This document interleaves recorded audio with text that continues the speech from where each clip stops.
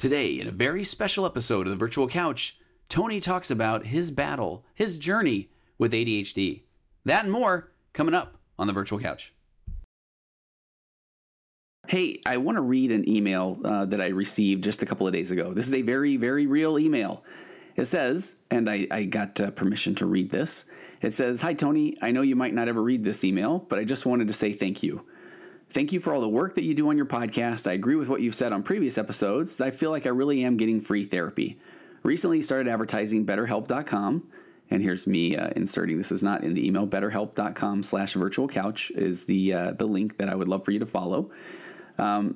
They said, "Recently started advertising BetterHelp.com, and at first, I can't lie, I just skipped through the ads." And let me just say to this listener, I hear you. I skip through the ads all the time. I really do. I get it. I totally know that. I don't feel bad if you do. They said, "But after I heard the ads 2 or 3 times, I really started to think that maybe I would benefit from real therapy. No offense." And they did a LOL. "So I did sign up using the code you gave." This is me inserting again, BetterHelp.com/virtualcouch. You get 10% off your first month's counseling services. And this person said, "It seriously has already been life-changing in only 2.5 weeks. The assessment page was phenomenal," and I don't normally use that word. They put a smiley face. "I've been matched up with a therapist that I already feel knows what they are talking about, and so far we've been able to basically text a session and have an online session. I just can't say enough, and again, no offense for the difference in free therapy that I am simply listening to and real therapy that I am actively participating in. I'm sure that it feels now like you are overselling BetterHelp.com, but I thought it was important for you to know, and I get this, that all of your work putting out the podcast to enough people that you then received interest from BetterHelp.com and were able to offer that on your podcast has now helped me. I'm excited about working with my therapist moving forward. Bless you for all the work you do in your podcast. If you could see me as I type this, I'm literally getting emotional." That one hit me a little bit. "But I have hope, where I had previously somewhat resigned myself to just moving forward, thinking this was my lot in life." Okay, if you're still reading this, I bet your ADD is going crazy. Thank you for changing my life. My ADD is not going crazy. As a matter of fact, I get these kind of emails are, I don't know, it's incredible. It really is. And I'm grateful for the person who shared that, and even more grateful that they are getting help. So I'll just kind of leave the ad right there. I won't even tell you too much more about BetterHelp, but if you go to BetterHelp.com/virtualcouch, you do get 10% off of your first months of services. And that's not the only email I've received like that. And if you go to BetterHelp.com/reviews, you'll see a ton of people that are saying similar things. So visit BetterHelp.com/virtualcouch. That's BetterHelp.com, and join the 500,000 people. That was at last count that are taking charge of their mental health with an experienced professional. Again, that's BetterHelp.com/virtualcouch. You get 10% off your first month at BetterHelp.com/virtualcouch. Thank you, and let's get to the show.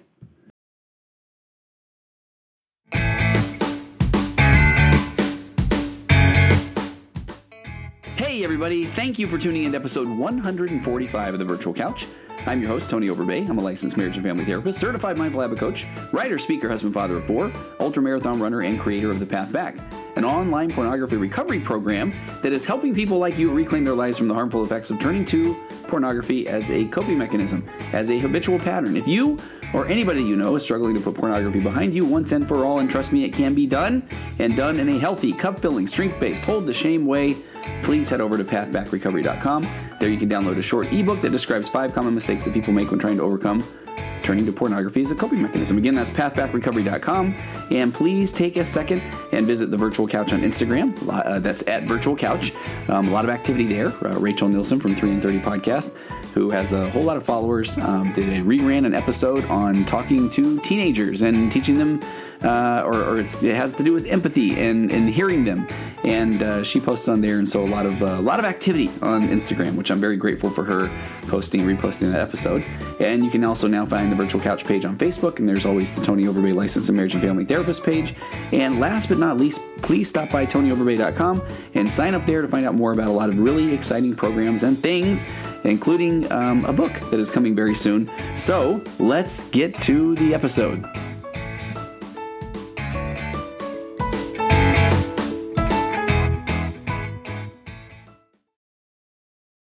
Thanks for joining me on today's episode. I have to tell you, I almost feel like nervous. And why? Because I am going to talk about something that is real to me, and it's something that is kind of changed my life, the awareness around what I'm going to talk about today. And that is, I'm going to talk about ADHD in adults. And I want you to know this is essentially going to be somewhat of a reaction video, a reaction audio, a reaction podcast, because I've gone to, I've looked at so much data on how to present my own ADHD story. And I've gone to helpguide.org, and helpguide.org has a section on ADHD in adults. And this section was put together by authors Melinda Smith and Robert Segal, and it was last updated in June of 2019. So I want to go over, this is one of the best ones I found that just kind of talks about ADHD in general. And I also want you to know that I have had I reached out to a couple of professionals. There's one that I really wanted to get on my show, and he was interacting with me back and forth, and he's kind of ghosting me, as the kids say. So I really do want to get an expert on here who just deals with this on a daily basis and not just hear my story. And I am going to do that. And there's a couple of other people that have expressed interest in coming on. So I'm going to do an episode on that too. I really anticipated doing basically like an ADHD week, because I believe that even this episode I'm about to do, I might need to break this in two. So let's jump in here and just kind of understand ADHD or ADD in adults. And first of all, ADHD, which was previously known as ADD, attention deficit disorder. So now ADHD is the kind of the blanket diagnosis. It's adult. See, my ADD just kicked in right there. It's attention deficit hyperactivity disorder. And then ADD is just attention deficit disorder, which is a subtype of ADHD. So I'm still stuck in this world of referring to this as ADD. So I hope you'll just forgive me up front that I may refer to ADD and ADHD interchangeably, although there is a difference there, and we'll talk about that as well. So again, going from helpguide.org, it says ADHD is not just a childhood problem, and learn what the signs and symptoms of adult ADHD look like and what you can do about it. And so some of the hallmarks of ADHD are things where you are, life can be hectic for anybody. But if you find yourself constantly late or disorganized or forgetful or overwhelmed by your responsibilities, then the authors say that you may have ADHD, previously known as ADD. ADHD affects many adults, and its wide variety of frustrating symptoms can hinder everything from your relationships to your career. And we'll talk about that a little bit more. The career part is something that I see often in my practice, and I'll talk a little bit more about that here in just a moment.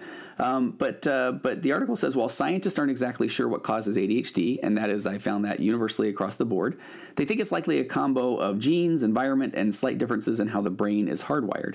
So if you were diagnosed with childhood ADHD or ADD, chances are you've carried over some symptoms into adulthood. And I know that when I went and did my own assessments, that was a pretty big component of, did you have ADHD or were you diagnosed with ADHD as a child? And I wasn't. And when I look back on, quote, symptoms, I'm very confident that I had the symptoms, but a lot of times we kind of get by with these symptoms depending on your family dynamic.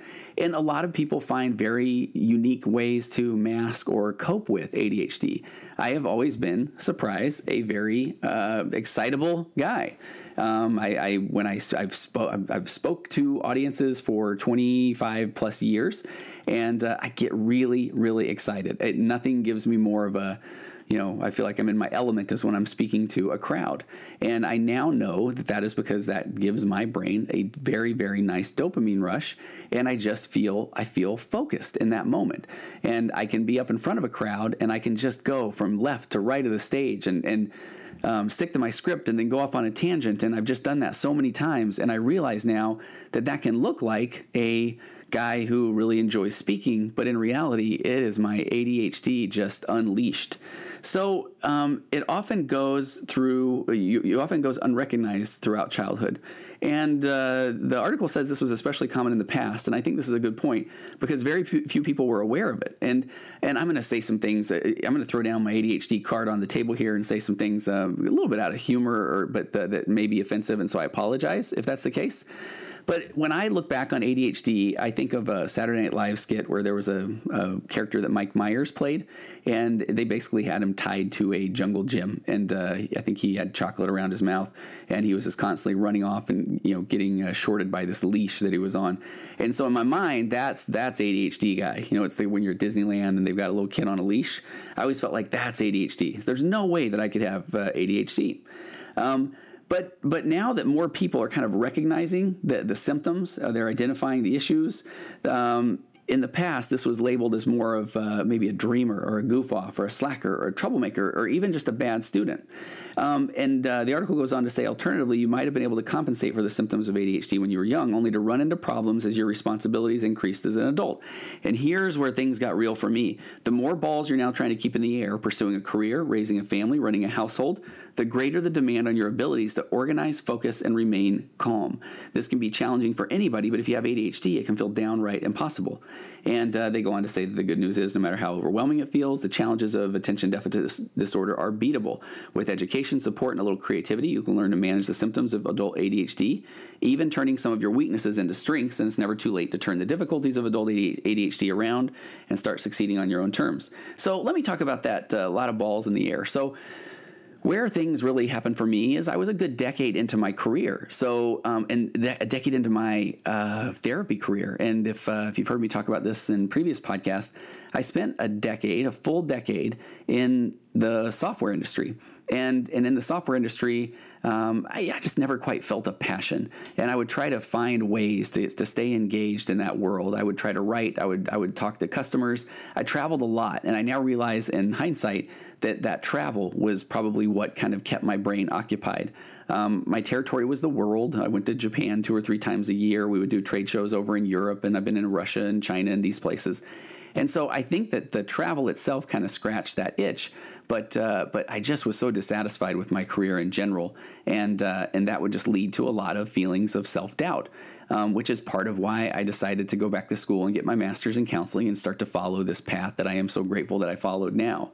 But even then, once I became a therapist, I started doing therapy more part-time because when I left the software industry, I started my own computer hardware company selling these disk duplicators to the computer forensic world, a whole other story, but still just not feeling passionate about my work there.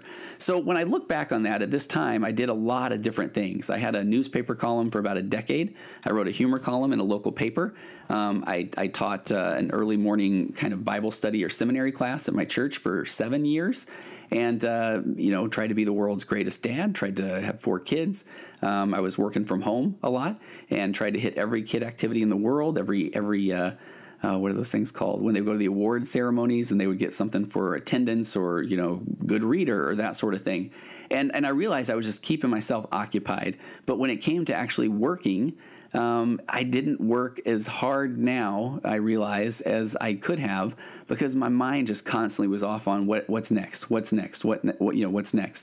And so I started a variety of companies. I started a couple of different technology companies. I've got a lot of unfinished manuscripts of books that I had thought that I would write, that I would feel passionate about, and then just kind of run out of gas. The newspaper column was a good and a bad thing. I can't tell you how many columns I started that I never finished. And here becomes the pattern, that starting and not finishing. Due to a whole different set of circumstances, the technology thing started to kind of dissipate, and the therapy practice started to be more of what I needed to turn to as a source of income. Now, at the same time, I also had I owned part of a shaving cream company. I owned part of a nuts and bolts company. So here I was as a therapist. I'm trying to see clients. I've still got part of my disc duplicator company, part of this nut and bolt company, part of a shaving cream company. I've got about 3 or 4 books that are in any stage of trying to write them. And then I started really focusing on my practice, which then was requiring a website. And I had filmed all the videos for my Path Back recovery program, and I had been sitting on them for a year. I spent money on these things and hadn't done anything with them for a year. And I also wanted to do a podcast, and I bought the equipment for the podcast. Here we are, episode 145. So it's been going now for a couple of years, but I bought all the equipment a year to a year and a half before I even started the podcast.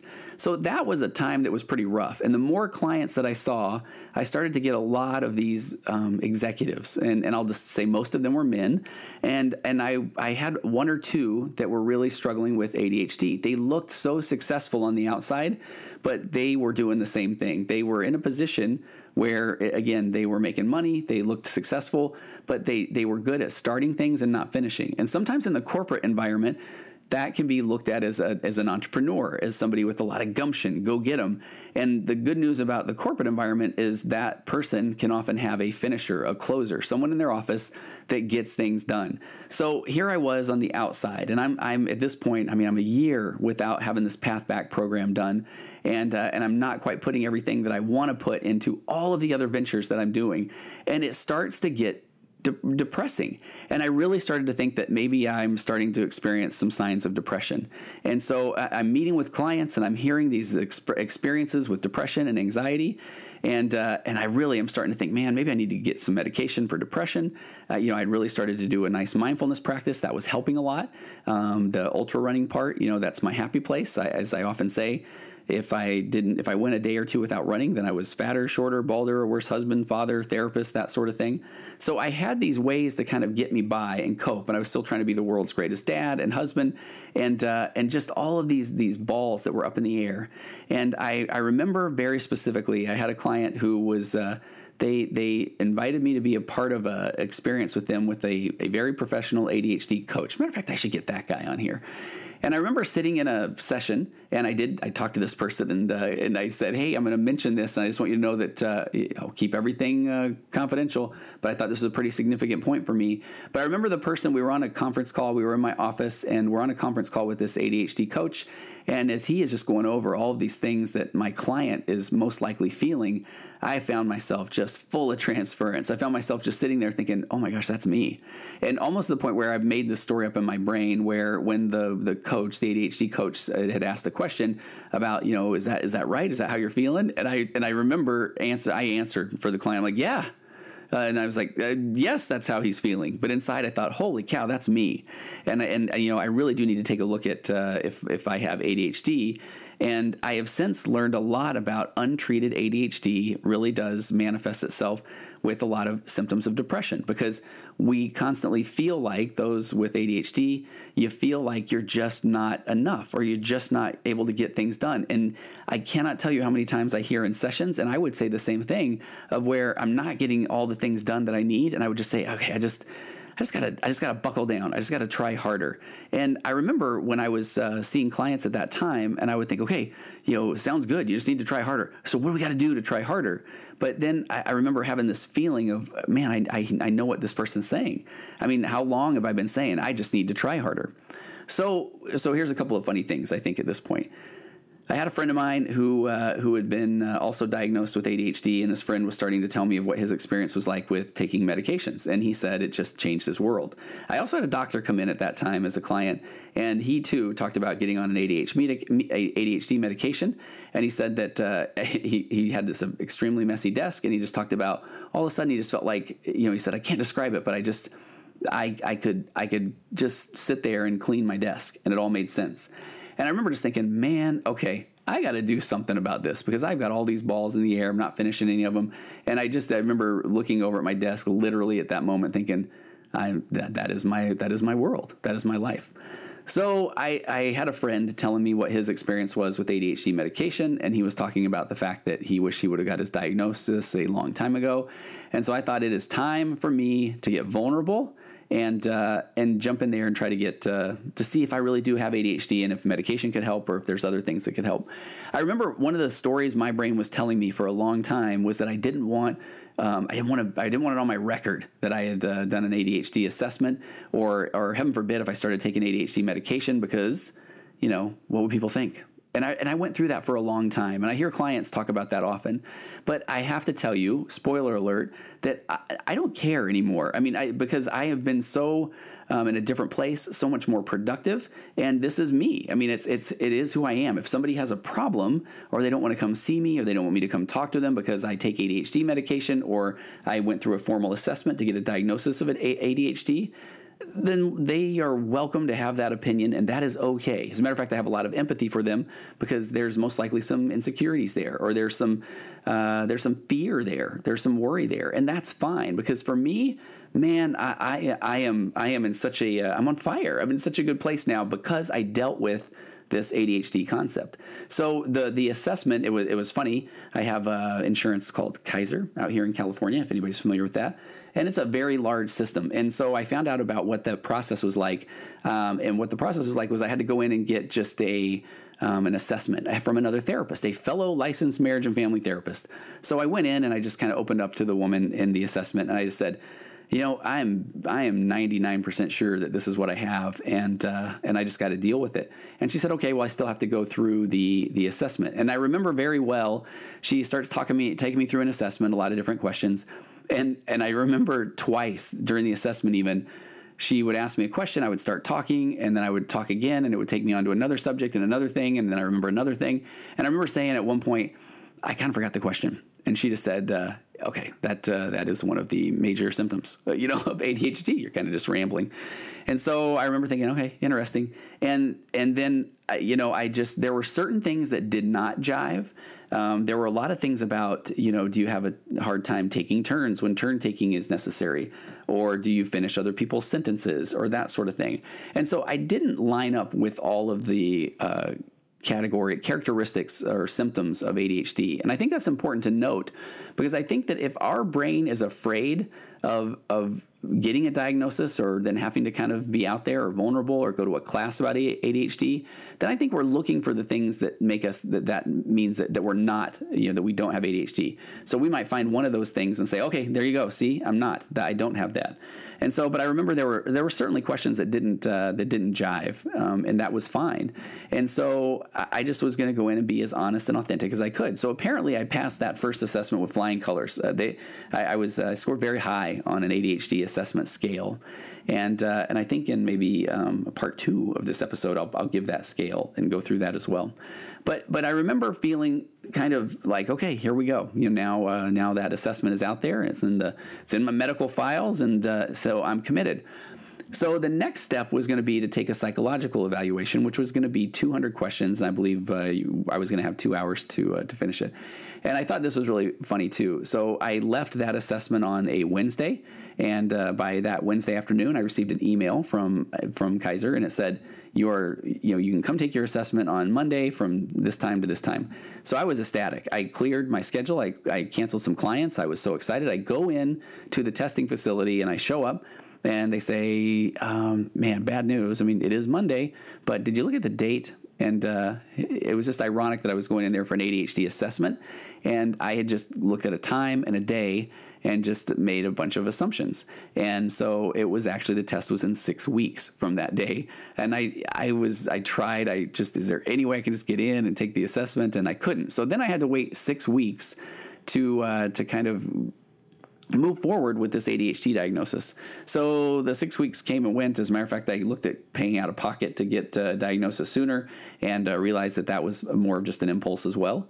And so I came back and I took the ADHD assessment, and it was 200 questions. And I remember it took me about 25 minutes. I remember I finished first in this really big room. It wasn't a race, but I just thought, man, I was so hyper-focused on that assessment tool that I don't even remember really taking it. I remember just being so dialed in, and I remember seeing a pattern in the questions. There was a lot of things in there about forgetfulness, not finishing projects, feeling disorganized, scatterbrained, losing things that I really identified with, but there were a lot of others that I didn't quite, and that was the one about interrupting others or not taking turns, or, they always have things about suicidality, suicidal ideations, that sort of thing that I didn't quite jive with at that time. So I got the news probably about a week or two later, that I had passed with flying colors. I would love to see that assessment tool and see where I fell, but I never followed back up on that. We were then kind of brought back to, there was a group of 4 of us, 4 men, and we had to do a 2-hour class on how to treat ADHD without medication. And if at the end of that we were still interested in medication, then they would bring a psychiatrist in, and we would start to talk about what ADHD medication would involve. So I did that class. I still have the binder, and it was really a whole lot about things that I already kind of knew as a therapist that were still a struggle for me. And it really does become trying to find a very structured, organized system. And and really relying on things like list making and follow through, and it really just somewhat of accountability is what one really needs. And so, but at the end of that, I did say I wanted to have a medication evaluation. I met with a psychiatrist and shared with her the struggles that I had, the fears I had around medication, but that I really wanted to rule it out, if anything. I was put on a very low dose of, it's called methylphenidate, which is a generic form of Ritalin. And so here I think, man, now I've gone full circle. I'm right back to that little kid tied up to the playground equipment, the Mike Myers character I referred to earlier. And I felt like it should have just as well came with a leash and, get me a chocolate bar, smear it around my mouth, and here I go. I mean, at first, that's kind of how I felt. And I remember taking the medication, and I'm not going to lie, so most of the ADHD medications are stimulants. And so I remember being part of a treatment team, a part of a brain treatment team with someone else who was struggling with ADHD, and they had received these brain scans. And I remember being on a phone call as part of this treatment team, and the doctor at the time said that if you take the stimulant medication and you don't have ADHD, then it really is just a stimulant. I know that there's a lot of kids and people in college and stuff that take these and they sell these stimulants medications, and that breaks my heart. But when someone takes the medication and they are dopamine deficient, when there are issues in their neurotransmitters of getting that dopamine to their brain, I understood now that my brain throughout my life is constantly just looking for what will give me the dopamine, what will give me the dopamine. And that's that look from this to this to this to this. And sometimes I'll find that thing that I will be able to hyper focus on, and I'll have a little bit of that dopamine rush for a while, but then it diminishes, it drops off, it disappears, and I'm on to the next thing. When that is part of what led to me not being able to complete all these different programs that I was trying to do, or these different things in my life. So back to the medication. So the medication flood your brain with a little bit of dopamine, and that is what then allows you to focus. So what I noticed immediately was, and I just describe it this way, for me personally, I just say it just kind of felt like hope. It just kind of felt right. Now, if you point that hope, or you point that feeling of, okay, I can do this, toward the wrong thing, it's not like it miraculously causes my hand to write content for my website, or it's not like it forces me to then walk over and clean my desk. No, you still have to have a list, things in order, things that are a priority, things that you have to do next. You still have to have that in your life. But this just when it kind of locks in or kicks in, then I do really feel like, okay, I've got this. Here's this hope. And now when I am working on a task, then I'm just, again, I keep using this phrase locked in, but I'm able to stay focused on it even through to the end. And what I started to realize was how much I missed that sense of accomplishment. I even go back to this ultra running that I do. And I remember the first time I crossed the finish line of a full marathon. It was the California International Marathon. I don't remember when it was, 2006 or 7 or 3 or sometime. I remember crossing that finish line. I remember having almost a breakdown, an emotional breakdown. I remember I just cried, I hugged my wife, and I just remember feeling that sense of accomplishment. And that was part of what drew me back to running over and over and over again through another 50 marathons and through 100 ultra marathons, was this feeling of accomplishment. And I didn't realize that I could have that feeling of accomplishment in a non-exercise environment. And so as I started really, embracing the diagnosis and starting to look at, okay, I have to be more organized. And here's where things like acceptance and commitment therapy came in, was if my goal was organization and I went a few days and I all of a sudden wasn't being organized or wasn't writing down things in a to-do list, then my brain wants to say, see, you can't even do that. You get the diagnosis, you got the medication, and you still can't stay focused. And I remember, as I was learning more about acceptance and commitment therapy at that point, that those are just stories that my brain was trying to fuse me to. Because if my brain can get me to buy into this, see, you'll never get this down story, then I don't have to try. So it was just this perfect combination of mindfulness, acceptance and commitment therapy, and then dealing with my issues with ADHD. And so at that point, that is when I started to get things done. That's when I was able to put the Path Back recovery program online. There was a whole lot that I had to do before that was ready for prime time. Just because I had the videos filmed, it didn't mean that it was ready to upload, and there needed to be a whole lot of text and that sort of thing. So, and by the way, man, I had an amazing intern named Summer Hooper, and anytime I think about the Path Back, I just want to tell her, thank you, Summer. But so at that time, I got that completed, did some things, finished my website, wrote a few things that had been behind, and I just started to get things accomplished, and oh my goodness, that felt so good. And once you start getting that momentum, it's not like then all of a sudden I'm fixed, I'm cured. No, my brain is going a million miles an hour all the time. But it just started, that sense of accomplishment started to help lift a little bit of that fog of the what's wrong with me story that my brain would tell me. So I look back at my own situation, and I'm 49 now. I'll be 50 in November. And I didn't really deal with this until I was 46, I believe. And so part of me wants to fuse to that story of, man, what would life have been like if I would have embraced this diagnosis early on in life? But guess what? That's a normal thought to have. I'm human, but it's not a productive thought for me right now. All I can do is each and every day come into my office and just stay focused. It's helped me in other ways too. It's helped me really stay focused in the moment, whether it's talking with my kids or my spouse or talking with other people. I feel like the mindfulness combo plus embracing this concept of ADHD has really helped change my whole perspective around being present and really learning how to be more me. Are there times where I'm still going a million miles an hour? Absolutely. And one of the fascinating things about ADHD medication, at least the methylphenidate, the Ritalin, the Adderall, those kind of things, is it doesn't, my experience, and I can't find, I find a lot of data that you don't build up a tolerance per se, and you can even take the weekends off, which I do often. Although I will tell you that if you take if I take my medication before attending like a church service or something, holy cow, I get so much more than I didn't realize how distracted I was back in those days, pre-medication. So it has really changed my world, and it's helped me in this, now have this kind of perspective of that there wasn't anything wrong with me not being able to complete or fix these programs or do the work that I was getting so far behind on. That was, not that there wasn't anything wrong with me. That was my ADHD. And so it just really has helped me stay focused. Now, back to this article, signs and symptoms of ADHD in adults. And see, here I did. I just went on a tangent there. I didn't plan on sharing all that story so soon up in the story. So, but in adults, it often looks quite different than it does in children, and symptoms are unique for each individual. So here are the main signs and symptoms. Trouble concentrating and staying focused. Attention deficit can be a misleading label. This is back to the article on helpguide.org. Adults with ADHD are able to focus on tasks they find stimulating or engaging. There's that thing. But they have difficulty staying focused on or attending to mundane tasks.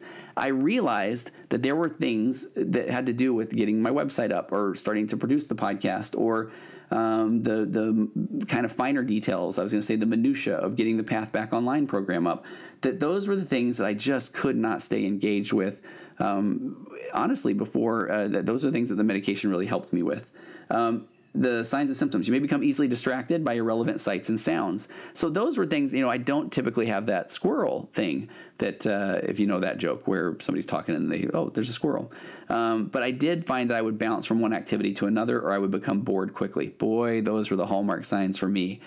Just bouncing from one activity to another. And now I understand that my brain was just looking for dopamine.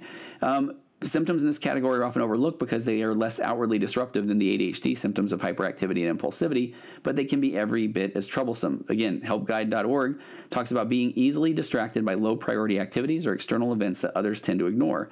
Here's another one. Having so many simultaneous thoughts that it's difficult to follow just one. There is my brain.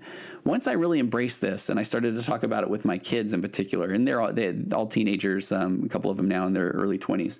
But I remember being at Disneyland once, and they were almost, I was a toy at times where they would say, all right, Dad, do it. And I remember standing in line at California Adventure, Grizzly Rapids, something like that. The line was incredibly long.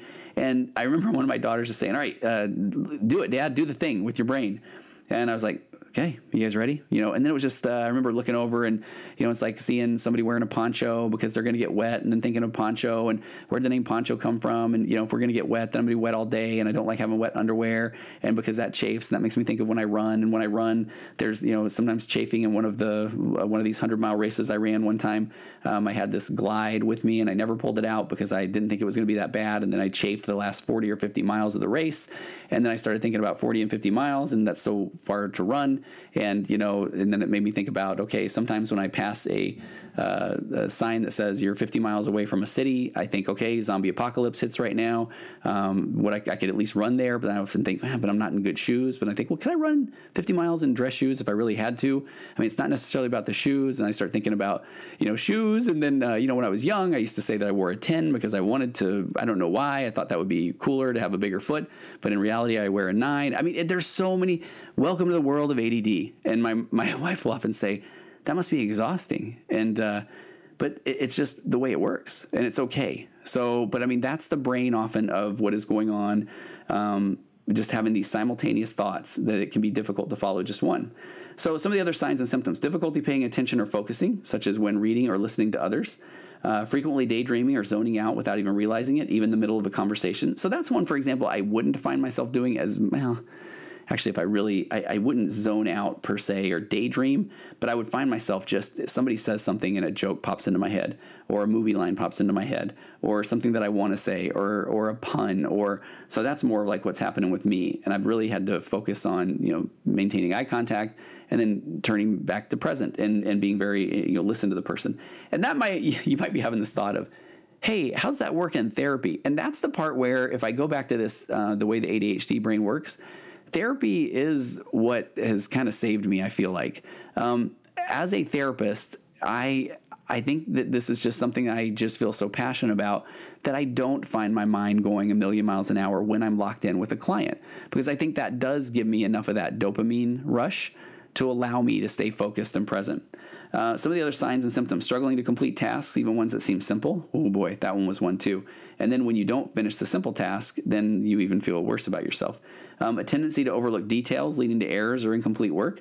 A lot of those of us with ADHD we are so good at about 75% of a project, and then the last 25, it's just finish it. Just put a little tape on it and let's move on. Poor listening skills. For example, having a hard time remembering conversations and following directions. And so here's ones where, like, poor listening skills, for example, that's one that I feel like if either it wasn't something that I necessarily struggle with as part of my own ADHD diagnosis, or I did find that a lot of these things turn into coping mechanisms. So, or not coping mechanisms, but you mask the symptoms by really hyper-focusing on certain things. So I remember feeling like I could be a good listener. I remember that was a tool, that was an exercise that I could do. And so I'm grateful that I took that on early in life. So the listening skills have not been as difficult as I had anticipated. But here's one: getting bored quickly and seeking out new stimulating experiences. Man, that's one as well. Finding yourself bored and wanting to seek out the new stimulating experience. That is that part of ADHD that can lead to this impulsivity, because you just want to just turn and do something that gives you this rush. And it's not that so much I'm saying what will give me the rush, but it's when I find myself bored, wanting to just do or think or whatever the thing is that will just, again, boost that dopamine. And so, there's the signs and symptoms. There's also a lot around disorganization and forgetfulness. It says when you have adult ADHD, life often seems chaotic and out of control. Staying organized and on top of things can be extremely challenging, as is sorting out what information is relevant for the task at hand. Prioritizing your to-do list, boy, that can be a challenge. Keeping track of tasks and responsibilities, and managing your time. Managing my time has been a struggle for me as an adult. The last couple of years, it's been much better. But that time management, because again, your brain is just constantly going to will this give me a reward? Will this give me a reward? So common symptoms of disorganization and forgetfulness then include poor organizational skills, office, home, desk, or car is extremely messy and cluttered. Guilty. I'm one of those where my side of the bed is a mess. It still kind of is right now. I'll go and clean it, or my closet. Oh my goodness, my side of the closet was a nightmare, but it's clean. I've been able to keep that one clean. My desk here at work is decent. Needs a little work right now. I try to put everything away, though, before clients come. That's for sure. But so poor organizational skills, a tendency to procrastinate. Man, there's procrastination, and there's, I feel like, ADHD procrastination. And that's just this: I'll do this first, I'll do this first, I'll do this first. So it's not even just putting off a task, but it's all the things that I'll do that in my mind I'm like, well, let me just do this, and then I'll do that. Let me just do this, and then I'll do that.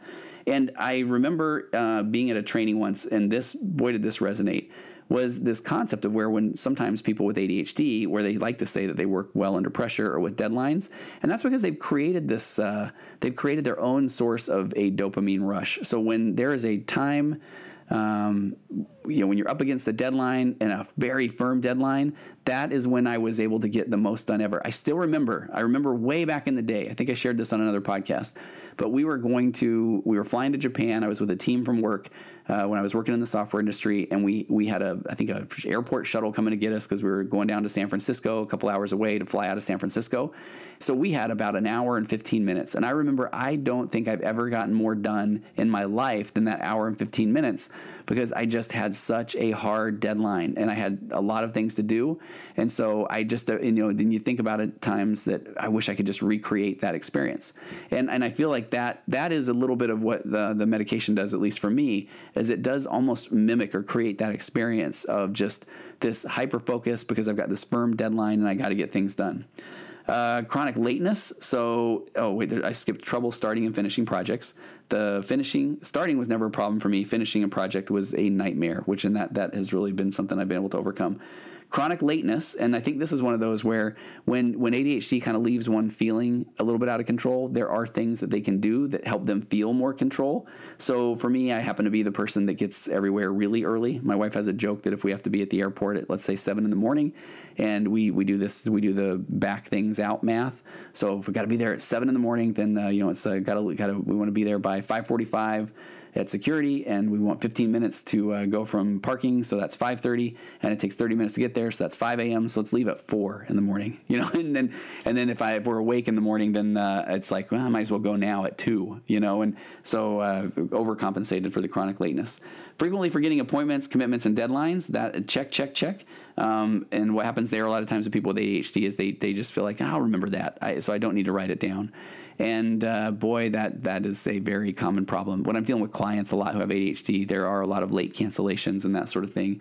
And the hard part is that it's frustrating as a therapist, but it breaks my heart as a therapist as well, because the person wants desperately to get help, but then their life is disorganized, so they'll often miss an appointment.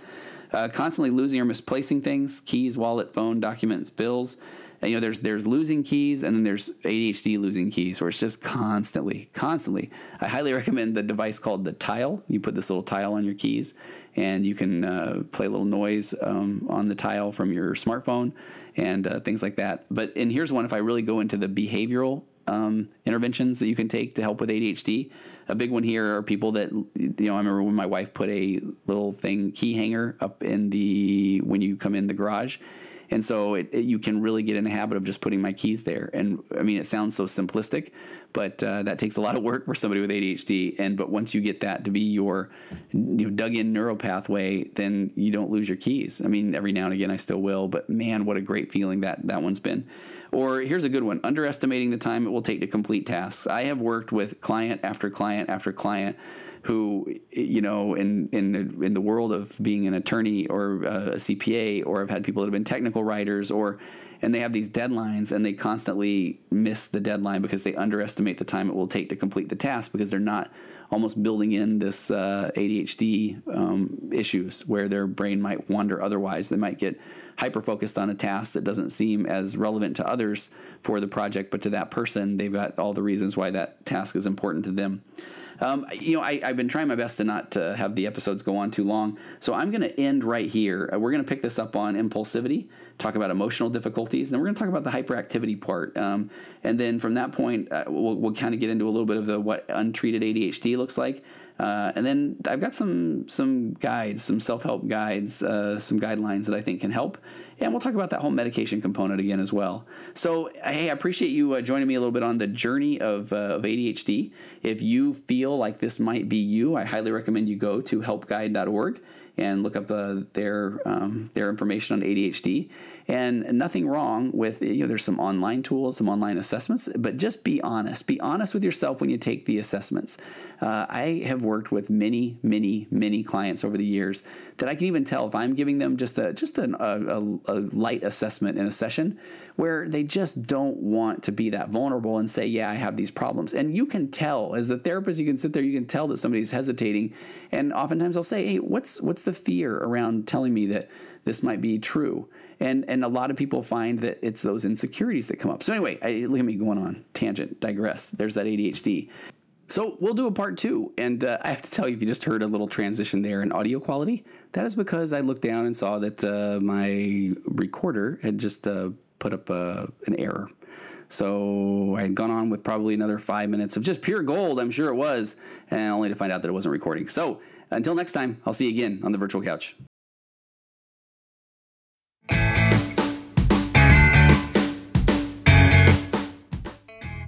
Hey, thanks again for joining me on today's episode.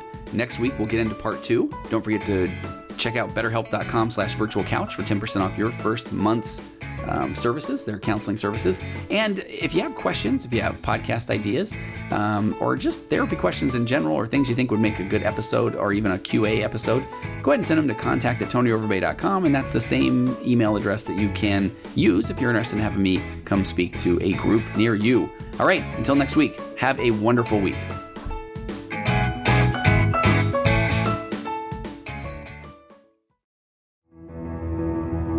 Auxbus.